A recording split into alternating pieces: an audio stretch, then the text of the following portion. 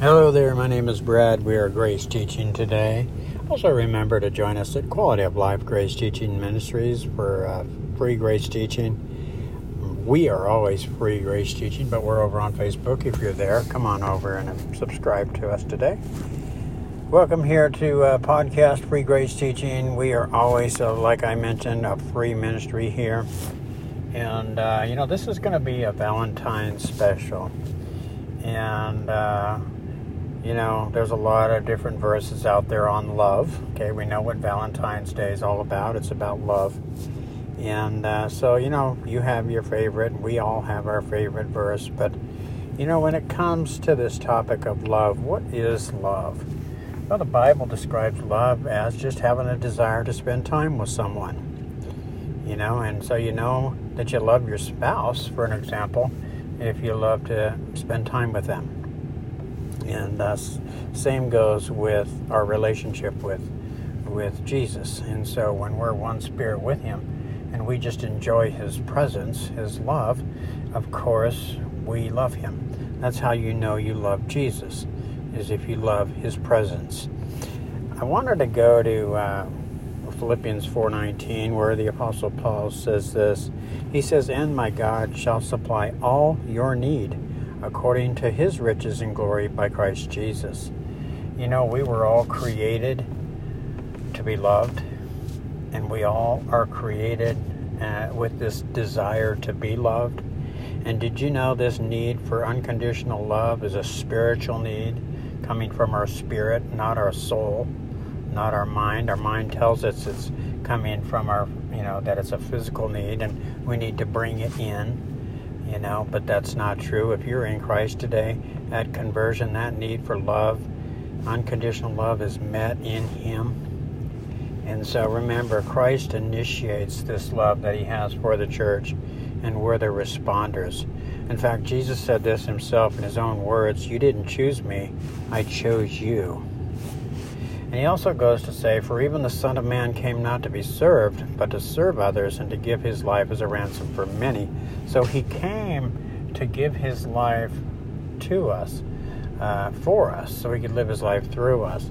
And so remember, the identity of Christ is loving. And then the identity for the church today is lovable. That's right. And so we're going to talk a little bit about that. First of all, Christ loved the church. He gave up his life for her. That's Ephesians 5:25. And so remember that his identity is loving all the time. But what does that mean? Christ loves us. We're going to talk a little bit about that in a little bit. But first we want to take a look at the church's identity. And the church, of course, are believers in Christ Jesus. Ephesians 5:27, the second part of that verse says, "A radiant church." Now Paul is describing the church and how we look to Jesus. He says, "A radiant church without stain or wrinkle," without any stain or wrinkle or any other blemish, but holy and blameless. We're blameless, and that means we're always lovable, and it's all because of what he did for us. Like I was mentioning, Jesus died for us, so he could come to live his life in us and express his life through us. Remember, nothing can ever separate us from this love, the love of God, which is Christ Jesus, his unconditional love. We find this in Romans 8:39, where Paul says, "Neither height nor depth nor anything else in all creation will be able to separate us from the love of God that is in Christ Jesus our Lord." Remember, Christ's love is an agape love. The word agape comes from the Greek language, and it's the Greek word for love, God's love, agape.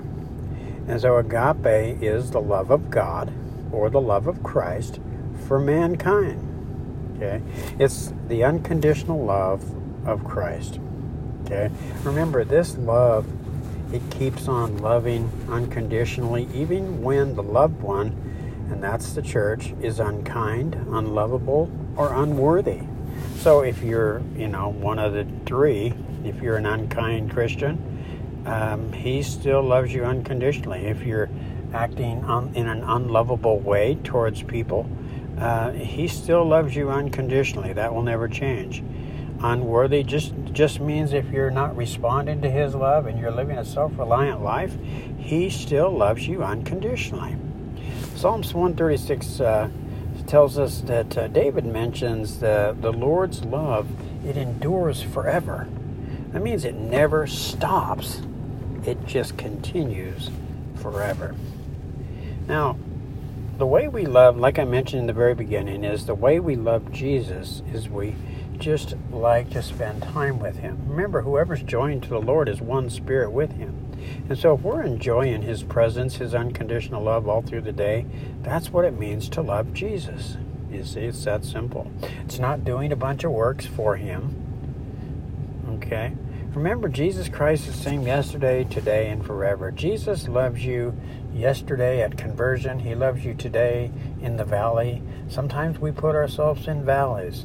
You know, we make choices that are based on self, or, you know, we're persuaded, enticed, and tempted, and we take things into our own hands. And here we are in a valley wondering if Jesus still loves us. Well, he does. He loves us unconditionally all the time. And even on the hilltop, you know, when you've trusted him, you know, he still loves us unconditionally. But he goes with us all the time.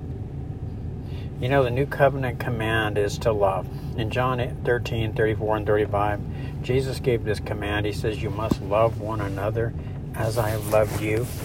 By loving one another, all people will know that you are my disciples, if you have love for one another. Okay, and so remember, we respond to his love. He forgave us of all of our sins. He gave his life to us because we were spiritually dead.